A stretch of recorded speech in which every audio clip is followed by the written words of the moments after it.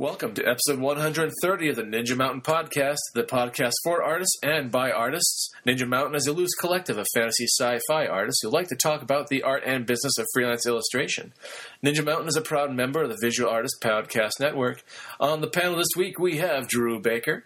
Hi, I'm Drew at drewbaker.com. Kieran Yanner. Hi, I'm Kieran Yanner at kieranyanner.com. Patrick McAvoy. And I'm Megaflow Graphics at patrickmcavoy.com. No, wait. Strike that. Reverse it. What are you now? We're our ages show there, aren't we, Patrick? And I am Jeremy McHugh, and I can be found at mchugstudios.com. And it's been a little while, guys. It's been a little while. I just wrapped up a semester of teaching, which was taking up every spare moment, it seemed. And now, of course, my son is entering the terrible twos, which means he has opinions, but he cannot be reasoned with. So it's an exciting time, to say the least. But I don't miss those times. he still oodles of fun, though. We got a question actually from Frostfire, and the question is: how often do you use models in your work, and what sorts of things do you do to up your game? So I'll just take a quick show of hands. How many of you guys use models in your work? I know Kieran does. Oh my God! Oh, yep. You're practically a part-time photographer, aren't you? Yeah, I'm a photograph. I've tried to source some local models. I decided I really need to let people in town know what I do so that it's not super creepy if I try to talk to the cashier at the grocery store. But use some local models, use some friends, things like that. It improved my work a lot when I started doing that. I've also used... Maybe he didn't mean figure models. I've used rough 3D models for architecture, background, things like that. I've recently bought a resin elephant, a little model elephant, because I've got a project of my own that I'm working on that I need to paint an elephant repeatedly. I thought it would be good to have a 3D model for that. So models are good, even if they're just quick sculpey thing you knock together as a maquette. Yay, models. Yep. I'm with you. I use models whenever possible. And then I also... I don't take my own photos as much as you guys, but I have a subscription to a couple of different photo reference accounts, and I'll use those sometimes. I won't steal things off the web, although a lot of people do. But in a pinch, I'll go and buy a photo and then use that as my model. Full disclosure, I've probably done every nefarious thing you should not do. So Not saying I've never stolen off the web, but I've gotten out of that the last few years. So. And, I haven't yet gone around to bother people in my area to do that. I usually just ask friends, but that's a really good idea. I remember reading that that's something a lot of the artists back in the golden age of illustration were well known for, that Saturday Evening Post guy was super well known for using all of his hometown people. What is the name? I just Norman forgot. Rockwell. Thank you. He's actually from our neck of the woods, and he had a Stockbridge. I believe it was Stockbridge in the Berkshires of Massachusetts, and there was a story in which he needed to have, in one particular cover assignment, he needed to have a child crying, infant. And apparently the mother decided that would be the perfect opportunity to stick this child with a pin in order to get, verisimilitude. You know what I'm saying? Wanted to really sell it. Yeah, I don't believe he asked her to model again. Yeah, but life was cheap in the 20s. Apparently. But for me, I don't often have an opportunity to work with a model. I pretty much just have to time photos of myself, and it looks, I will say without shame that I've played male and female leading roles in many of my own paintings. Sadly. Yeah, well, I've done my torso and then stock photo head of someone else, and just whatever you need to get the information you need. There was Exactly. One book cover I did. I had a stock photo for the face, and so I set up my lighting to match that, and then took photos of myself for the torso and legs, and I'll tell you, I sometimes I just go to photo booth on my Mac. Oh, yeah. And take a picture of my hands or whatever. Me too. And it's fantastic. It's so easy. Well, it's the only way for me to get a properly timed shot. I have to step back. I have 3 seconds to assume the pose, if you will, in front of the computer. I can't do that with just a regular camera. But I also have to say, because I don't worry as much about lighting as Kieran and I assume Drew. I'll set up a light or two these days and just take a photo with my iPhone. I have not used my actual camera for. I've got a pretty good digital camera, but my iPhone is just as good and so much easier. Yeah. You and your pragmatism. There was actually a really good article by Dave Palumbo on Muddy Colors this past week, and apparently Dave Palumbo uses an intervalometer. He connects it to his digital SLR camera. Aren't those what ate all the people in Jurassic Park? I'm pretty sure. With the neck frill, but they are really reliable at pushing a shutter release. It's really something. But apparently you can just and it'll just take timed shots every few seconds, whatever you set it to, and then it'll give you opportunity to get into position and then experiment with different poses, and that's not a bad way to go about it. Another method is actually to use your digital camera as a video recorder, and that's one method I've used. And that can be a little bit easier than trying to take individual shots, because you can just let the camera roll, get into your position, try several different poses over the course of 30 seconds, and then after that you can just go into the video file and you can just pull up any number of frames that might inform what you're doing, versus having to do a lot of individual shots. I have done both of those. Yep. But I do like that approach. That helps out. When I have to draw a creature or a particular animal, I'm pretty careful to just use. I tend to just gather a lot of reference, and I'll formulate my own poses for the most part, rather than try to replicate a photo that I didn't take. Especially, oftentimes that photo just will not be quite what I need, so I'll end up taking lots of different reference from the internet, particularly. Well, that happens even when you're taking reference photos. I'm terrible at actually remembering what my sketch looks like when I'm shooting the model. If I don't have that in front of me, I have to come up with another session. Right? I put my sketch right in front of me after too many times of doing just that. Sometimes I've got my camera in one hand and the sketch in the other, and I'll just think and forth. And then if I'm working with someone else, I will print it mirrored for them to have a copy to look at also. Oh, that's smart. That's cool. Yeah. Oh, thanks. Yeah, because I just throw resources at problems and hope that overcomes my shortcomings. But there was that danger when you're reproducing. Sometimes a really dramatic shot of an animal will hit the internet, and you just know, if you just pay attention, you'll see that same shot show up in a bunch of paintings over the course of the next year. Or sometimes I'll see a picture just out of the blue, and it'll inspire something. Like my cousins took a trip to Ireland last year, and they sent me a bunch of great photos of them, walking around these old Irish castle ruins. And I promptly used one of those as the center piece of a book cover I was doing. So, you never know where the inspiration will come from with a photo reference. Oh, sure. I think it was someone that actually posted on Facebook, I think it was. So it was a photo of an owl or something like that flying towards the camera. I said, well, get used to seeing this owl in the next year. But toys too. Toys, yeah. I think Drew was mentioning his little elephant, nudge, nudge, and when I was doing World War Kaiju, my graphic novel available on Amazon. Smoothly slipped in there, sir. Thank you so much. I ended up with a bunch of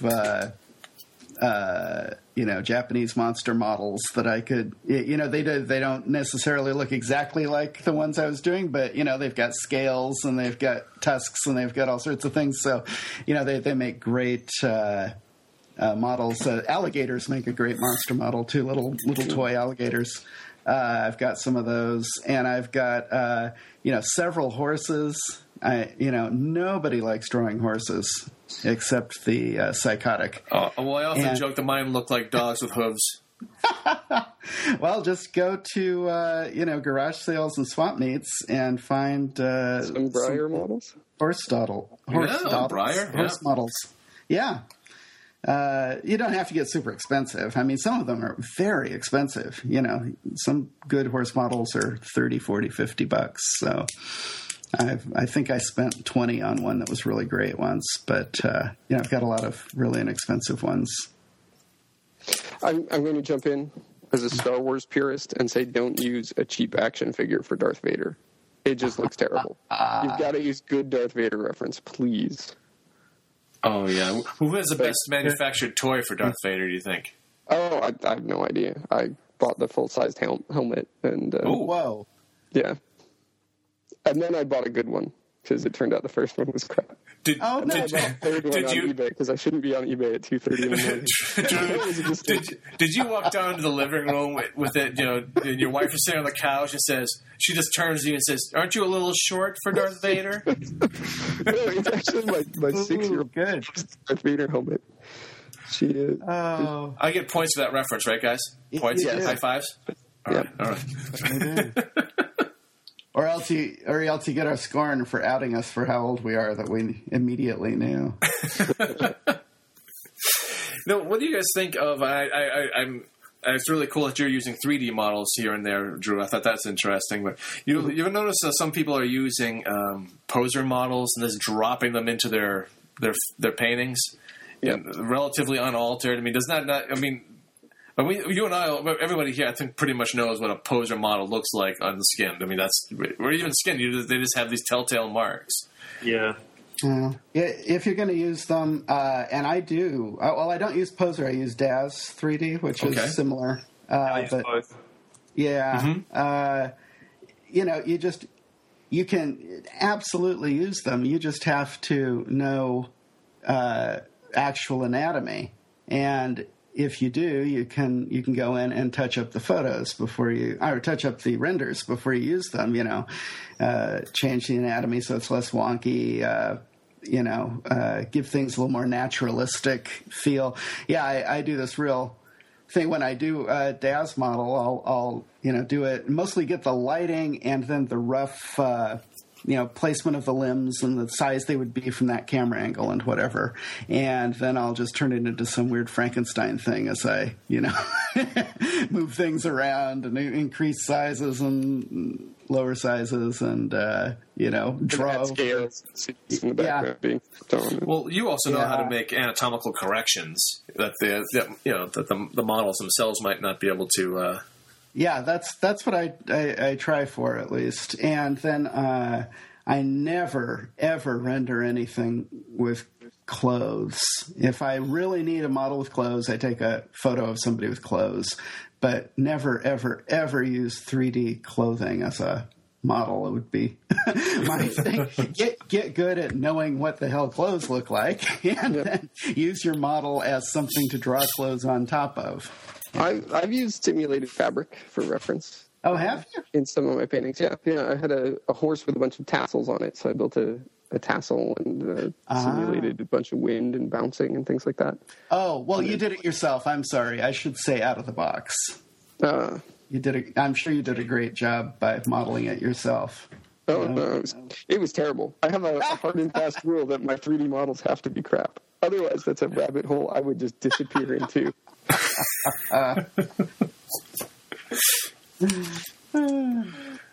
No, yeah. That's cool. Well, that being one aspect of all this, I mean, we can move on to the second part of this question. I mean, what sorts of things do you do to up your game? I mean, the model, I think, using of both live models and 3D models in their correct places, or the best places for your workflow, your process, is one thing. What are some of the things that you do to up your game? What are you aspiring to with your work, and how do you manipulate the tools and the process to make that happen? Perhaps that's maybe that's an aspect of this question. I thought, Drew, who wants to go next? Yeah. Well, I've learned a lot from the workshops. It started with the illustration after that for a while. I started taking workshops with other painters, portrait painting. Went to the Portrait Society conference and took workshops with. Oh, okay. So, continuing your education. And Michelle Dunaway. Yeah, trying to learn, trying new things, new ways of doing things. And when I started, I did not use models. Well, when I very first started, I used a lot of reference, and then I learned a lot of bad habits that I needed to break. And so, learning new ways to work, learning from other artists, and trying new things is what I do. I don't know where I'm going with it. No, I do. That one. Yeah, I'm learning what I can. I'm learning how to paint with oils. And that one afternoon spent with you was very helpful to me. I could say that was huge for me.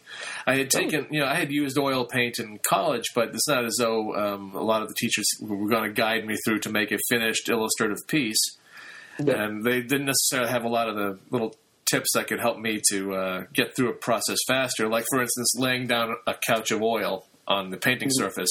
That was never taught to me. My teachers, unless that's a newer practice, my teachers did not share that little tidbit with me or anybody. And Kieran has also gotten into oil painting in the last year or so. Anything you'd like to share? Not really. I mean, I haven't had a lot of experience with it, so it's just trying to make the time. But at the same time, I'm trying to also do my own personal work. And, so, no, not really. No tips or tricks. The only thing, I guess, would be, pre-mixing your palette was a huge help for me. And then getting a gray palette paper instead of white palette paper. That was also a big help for making sure the values were right and stuff. Yeah. Good tips. Anything else you've done that's sort of new and different recently to up your game? I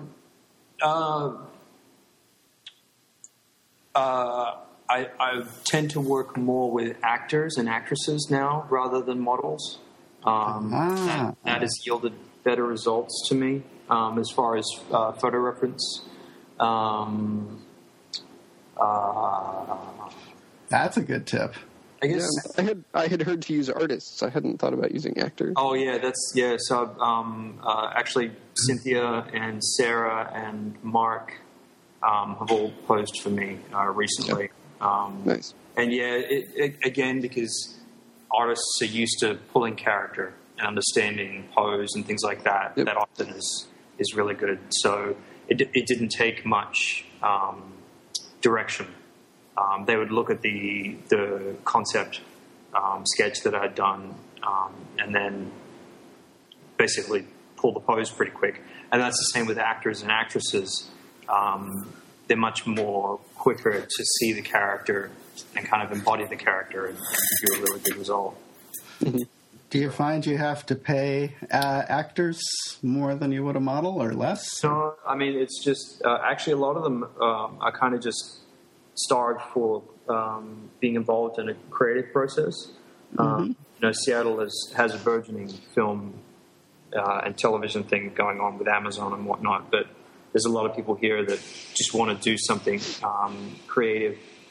But no, I pay them the same as I do models, and some of them I've just they've wanted to do it for free just to have some photo reference to show them doing some stuff. So, oh, that's great. Yeah. I've gotten back into using Maya, which has helped with some Magic Gathering stuff I've been doing. I guess the other thing I've been doing is I don't know what it would be called in general illustration terms, but I've found when I approach drawing now and painting with values, I'm using ambient occlusion when I approach shadows, Okay. and that seems to be yielding more realistic feeling lighting when I paint. And I mean, it's just literally, it's something I've just been doing the past couple of weeks, but it does definitely seem to have helped my understanding of shadows, and even values in work to separate foreground and background and important elements and things like that. I've kind of felt a lot of my work has been somewhat flat dimensionally, and sort of using an ambient occlusion kind of technique has kind of helped give more dimension. If that makes sense. Ambient occlusion is Also called proximity shadows. Is that what it is? I think so. I think that's what I've heard it called before, proximity shadows, where things are close to each other and they block light from getting to. Yeah, and then that kind of goes into like passage or lost edges and whatnot. That all kind of falls together. So I just feel more confident in kind of understanding that now. Going back and forth with Tyler, Tyler Jacobson is he had a teacher in what was it? The Art Institute in the Academy of Art in San Francisco. That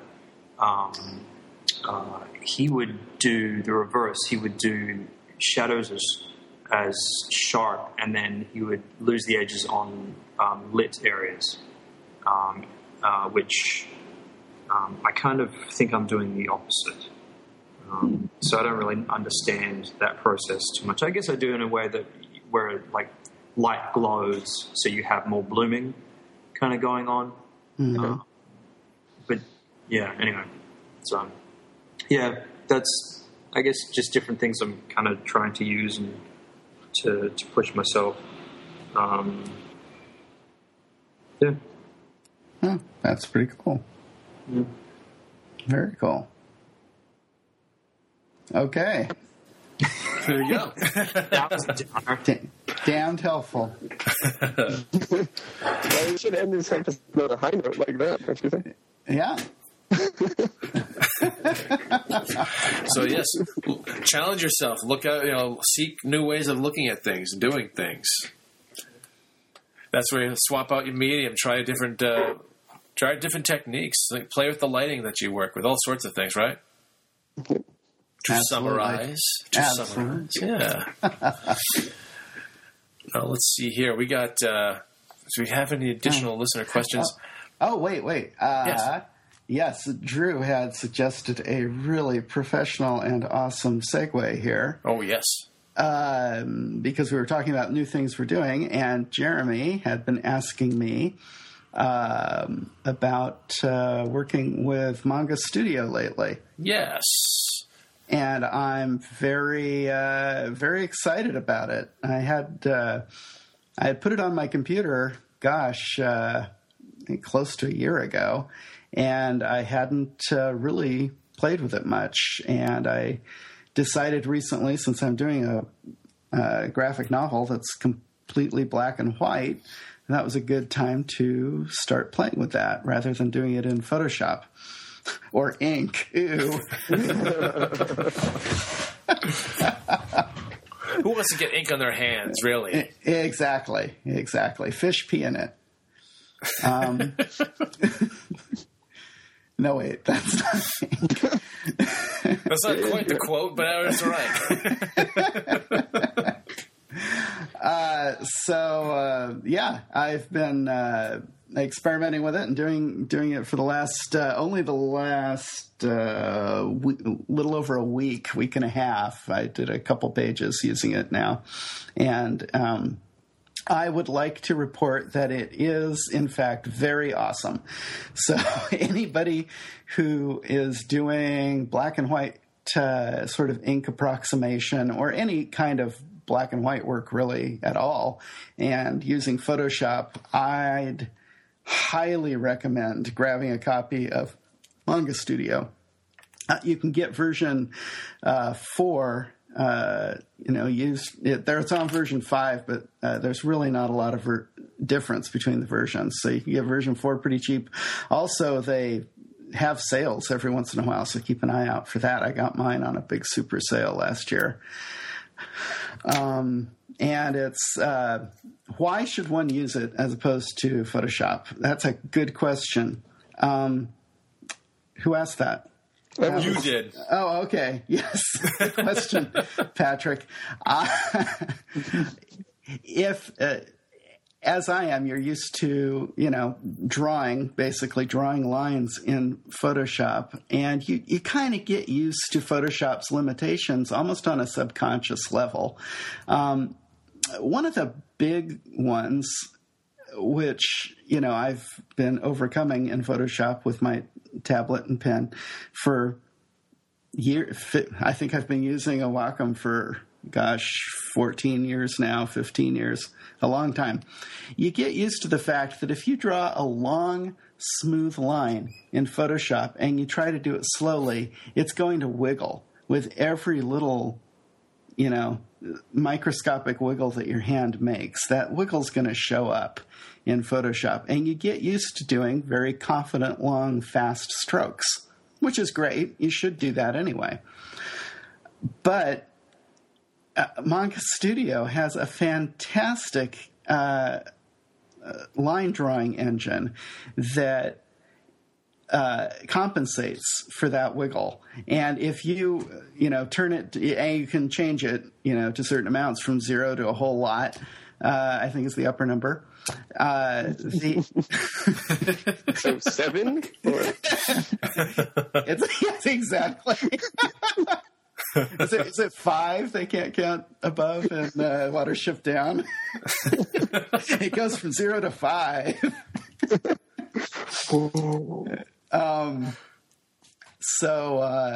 The amazing thing is you can do these long, very beautiful strokes, and yet plan exactly where they're going, so you don't have to do them 20 times and undo 20 times.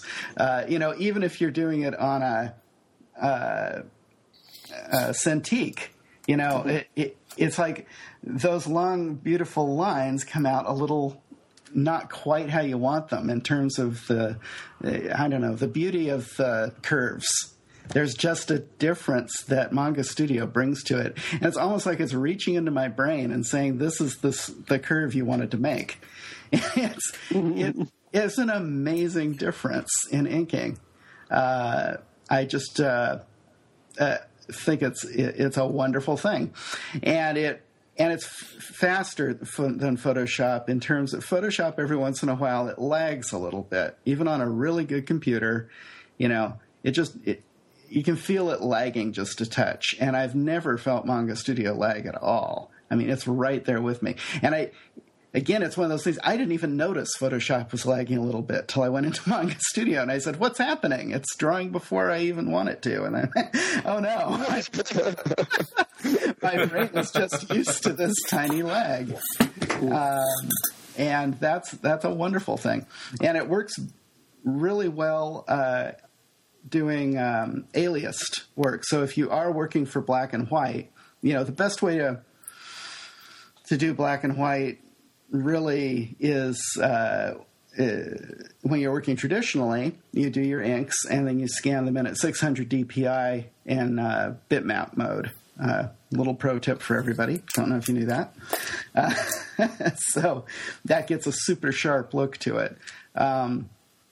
And if you're doing comics work in Photoshop, you either have to work, with the regular brush tool and then sharpen it, or go into levels and bring it way down.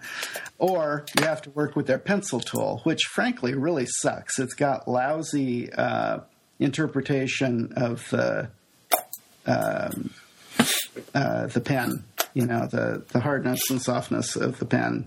Your line thick and thin is clunky. Whereas in Manga Studio, it's made to do aliased lines, and so they're just beautifully smooth, and they interpret, where to do the stair stepping just right. So it looks really fantastic. You can work in grayscale mode too, if you like. You don't have to work in bitmap, but that's all there. And then that leads me to another thing. Each layer can be vector or pixels, and they look virtually the same. If you do your lines in vectors, you can go back and move them around. So as you're doing them, they look exactly like your bitmap lines, but then you can go back and move them either one end or the other, or from the middle, depending on how you set it. Is there any performance hit? None whatsoever. Nothing I've noticed. And I've done loads of layers too. So that's fun. And it's also real easy to turn your layer into a guide layer, that's blue or whatever color you like to work in. And then, speaking of layers, they've got a little trick up their sleeve that I've never seen anybody implement like this before, and it's so easy to do once you get used to the paradigm. You create a ruler layer, and that means you can draw with your pen along a ruler, which doesn't seem like a lot. In Photoshop, you can do a vector line, and you can trace the vector line, and ooh, doesn't that look good? But the difference is that in Manga Studio, you're tracing along that line with your hand, so you can do variations of thick and thin or off and on, as you tap through the ruler. And then the ruler is everywhere on the page. So at its very simplest, you can set up a simple line ruler to go in one angle, and then every single line on the page goes along that angle in parallel. Ooh. Or you can do it radiating from a point, so every line comes out of that radiated point. Or you can do a curved line radiated from a point, or any sort of vector line you want can be a ruler on a ruler layer. So you can, do any Bezier curve, and it'll trace along that Bezier curve. Then it gets into the real magic, which is perspective rulers. And you can set up a 1, 2, or 3 point perspective anywhere you want, and it'll draw along that perspective. So, let's say you set up a 3 point perspective. Let's say you sketch a little city that's in 3 point perspective. Let's say you're looking up at the skyline from the street, and you sketch that. Then you just bring up a ruler layer in 3 point perspective, and you set your 3 points to match one of the, or two, actually, each has two of the lines. How can I describe that? There's 3 points, and each of those points has 2 lines radiating out of it, and you set each of those 2 lines to follow along one of your perspective paths. I might not be describing it really well. But anyway, You get those lines following along your sketch roughly, and then everything you draw is going to be in perspective from that point onward. You just start your line roughly going in the direction of whichever of the 3 perspective points you want, and your line will follow that perspective line down to the vanishing point. It just snaps to it, or it just snaps to it. Well, that sounds like it's worth the price of admission right there. It's insane. You can draw, anything in 3 point perspective, or 2 or 1, without even thinking about it. Plus, it's not like you have to stroke lines and everything's this dead line. It's all done with your hand, drawing technique. except it's snapping along that line. Wow. It's really cool, and it's incredible just for sketching. In fact, I set up a super rough sketch of something in 3D, set up that 3D ruler, and then I can just do my layout, and my layout's all in perspective. See, one of the things that I often have difficulty with is when I'm working at larger scales, if I have to do a perspective drawing, that means I have to attach pieces of cardboard to extend my horizon line up to infinity in order to hope that my yardstick is long enough. Maybe Drew's got a better solution, or he can relate to what I'm going through with that. I remember, yeah. But it sounds to me like if I were to work digitally at that stage, I could simply print it out at size and then transfer it by hand to my board versus having to try to do everything in the meat world, which can be a little bit ungainly in a smaller studio. Yeah, you could do that absolutely. Although, have you bought a drafting arm? No, my studio. No, I don't have a drafting arm in the studio. That does help for extended perspective on the drawing board, I find. Rather than just taping a piece of string to the wall over there where it's supposed to be. That does sound simpler, but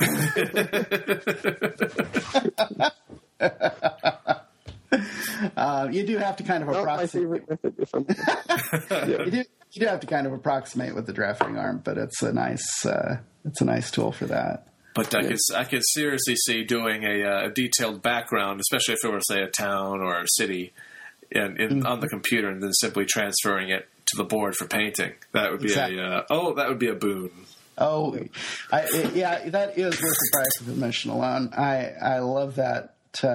It's so well implemented. It's just a piece of cake to use. I've been drawing a panel through this conversation. The first time I've done that for a very long time, and boy, I wish my drawing were shifted half an inch down. Oh. It sucks. I need a little more room at the top, and there's some dead space at the bottom. I've forgotten. I've been increasingly now. I'm starting, as you know, I'm starting to paint with oils, and one thing I decided to do is I would do my pencils, especially when I'm working on smooth, on hardboard, primed hardboard. I find that the fewer marks and the less lead I have to slap down, the better, because it becomes very smeary very quickly on that surface. Oh yeah, with the graphite. Yeah. So now I just kind of I worked up my sketch and I printed it out and then transferred it by graphite method, graphite transfer. And that made things a little easier. I could see doing that for larger paintings, just taking it to Kinko's and my sketch to Kinko's and have it blown up to the painting size, and then doing a one-piece transfer versus the grid transfer I typically do. Oh, gosh. Back when I was doing large paintings, I would always go to Kinko's. I never did the grid transfer. I would go to Kinko's and have them print on watercolor paper and then do the Donato method. Mount the paper. Just mount the paper. Yeah. That's a nice technique. I've got nothing to prove drawing-wise, so I'm all for saving time at that step. That's really what it's come down to for me, I think, is I'll be shameless here. I know I can draw. I don't have to prove it every single time. Darn, that is such a succinct way of putting it. That is great. Yes.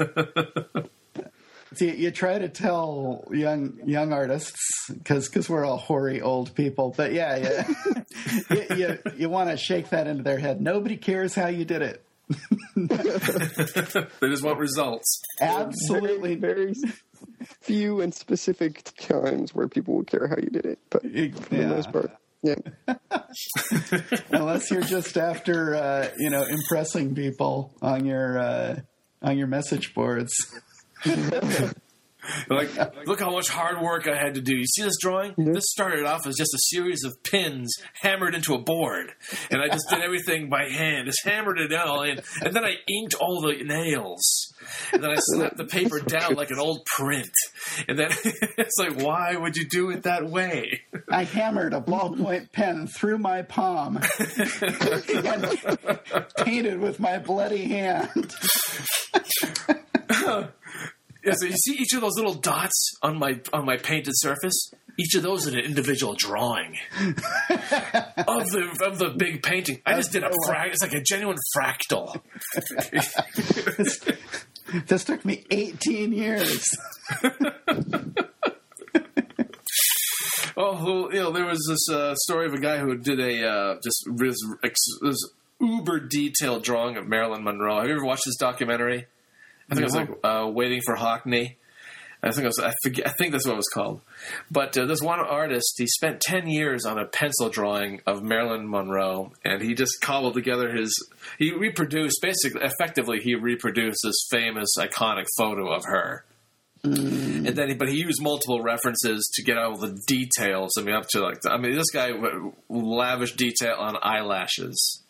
He was, and then after 10 years, he presents this drawing to Hockney, and I think Hockney's answer was, "Have you ever considered doing a quicker sketch?"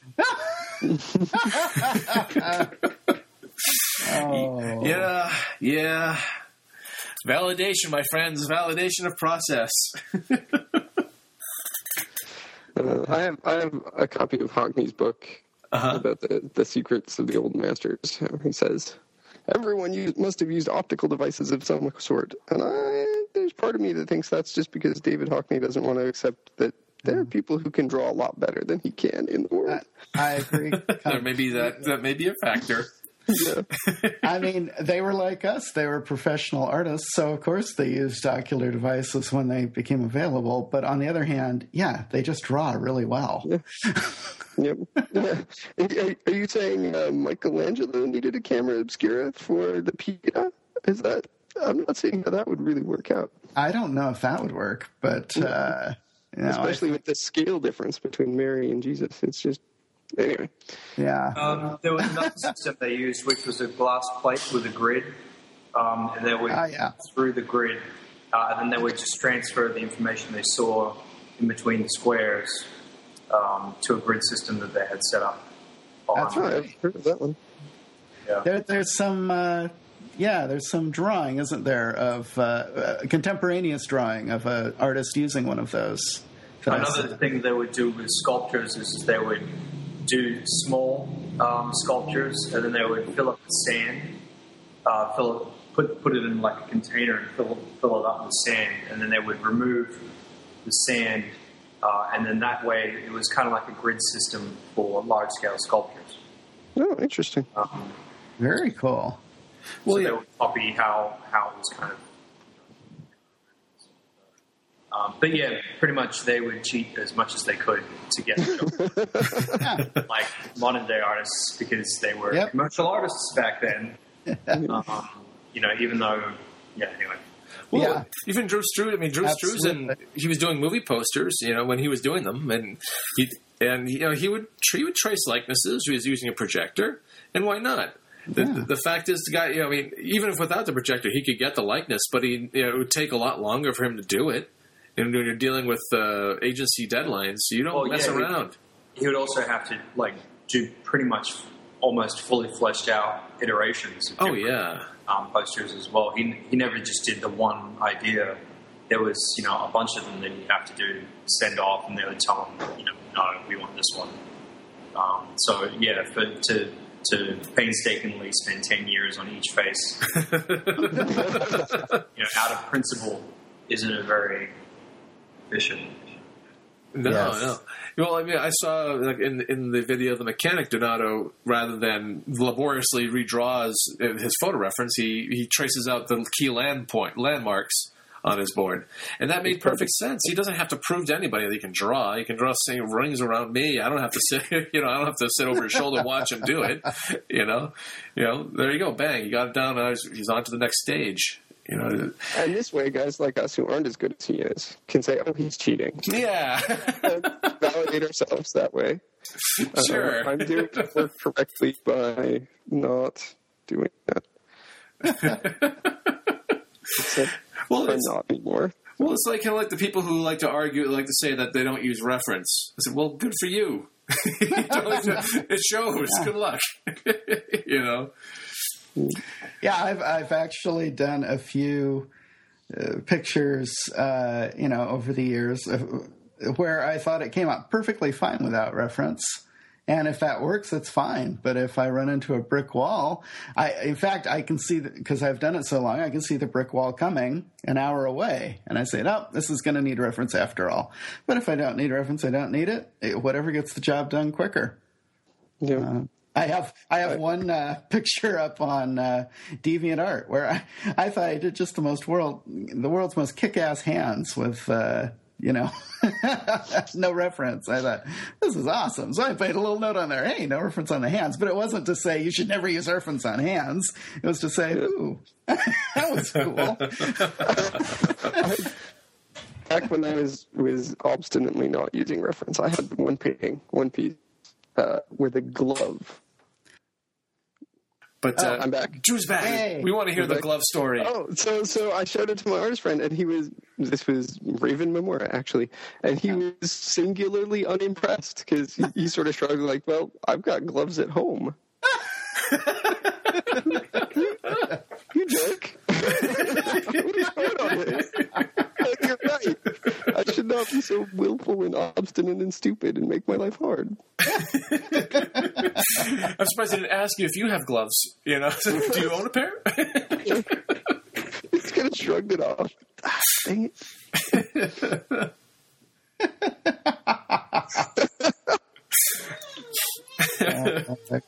That's yeah, I'm reminded of, for no reason at all, did any of you guys ever listen to Queen, that old rock group? I just remember Queen, their great album Night at the Opera that had Bohemian Rhapsody has. So anyway, yes, on that album Night at the Opera, the Queen said it has this very proud note on the liner on the cover saying no synthesizers were used in this album. And then, of course, in another album or two, they became, almost a completely synthesizer band. And it's just funny that now here we are, 30 years later, and absolutely nobody cares whether or not they use synthesizers on their album. It's sort of the same with art. I could proudly say I used no black ink on. I mixed every color on my palette to make black, and from there. That's right. That's the end of the day. I guess people really don't care how hard you worked on something, So if it's like those folks who labor to make one medium look like another. Oh, yes. I worked for hours to make this watercolor look like an oil painting. Well, why didn't you just use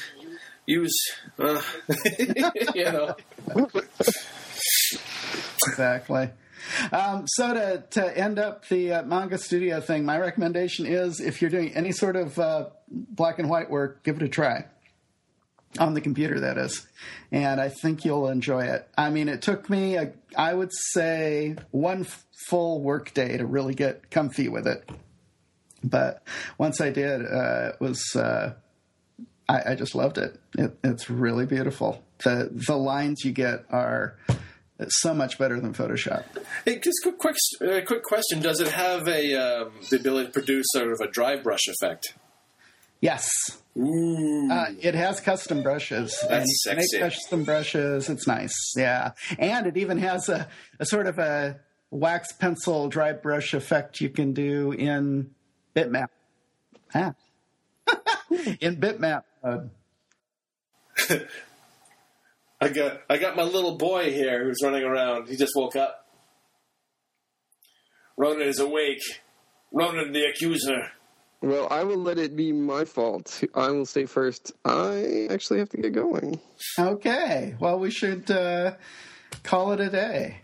It's been fun. I'll just let this up. Yeah, I'll just toss this audio unedited around on the internet and. No, you don't.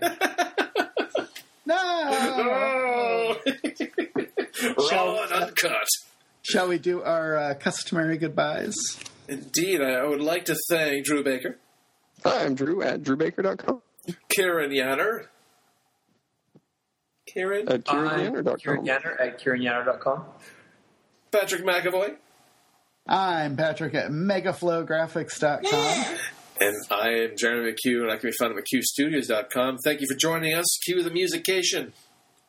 Woo. Wait, we never said anything about missing Sokar at goreblimey.com. Oh, you're right. Well, I haven't stopped recording. We can just, we can... Yeah. But sorry we didn't talk to you today, Sokar. We still respect your right to exist. Indeed. No, Patrick, I think, Patrick, you had a really great... Too far. You came up with a great comparison. It was what a day without Sokar is like. A day without Sokar is like night. Or it's like a day without light things. It's like a day where you have your eyes closed. We will bring Sokar back for our next episode, though. That'll be fun times. Truthfully, we needed a ladies' touch to bring it back to an even keel. We're just a bunch of locker room guys, aren't we? Really? Pretty much. Pretty much, yeah. Pretty much. We're like the jocks in high school. Yeah. We were definitely the jocks in high school. Oh, anybody who's met any of us can tell that's actually kind of funny. Well, I was on the high school painting team. I had to lose weight to make weight class, but...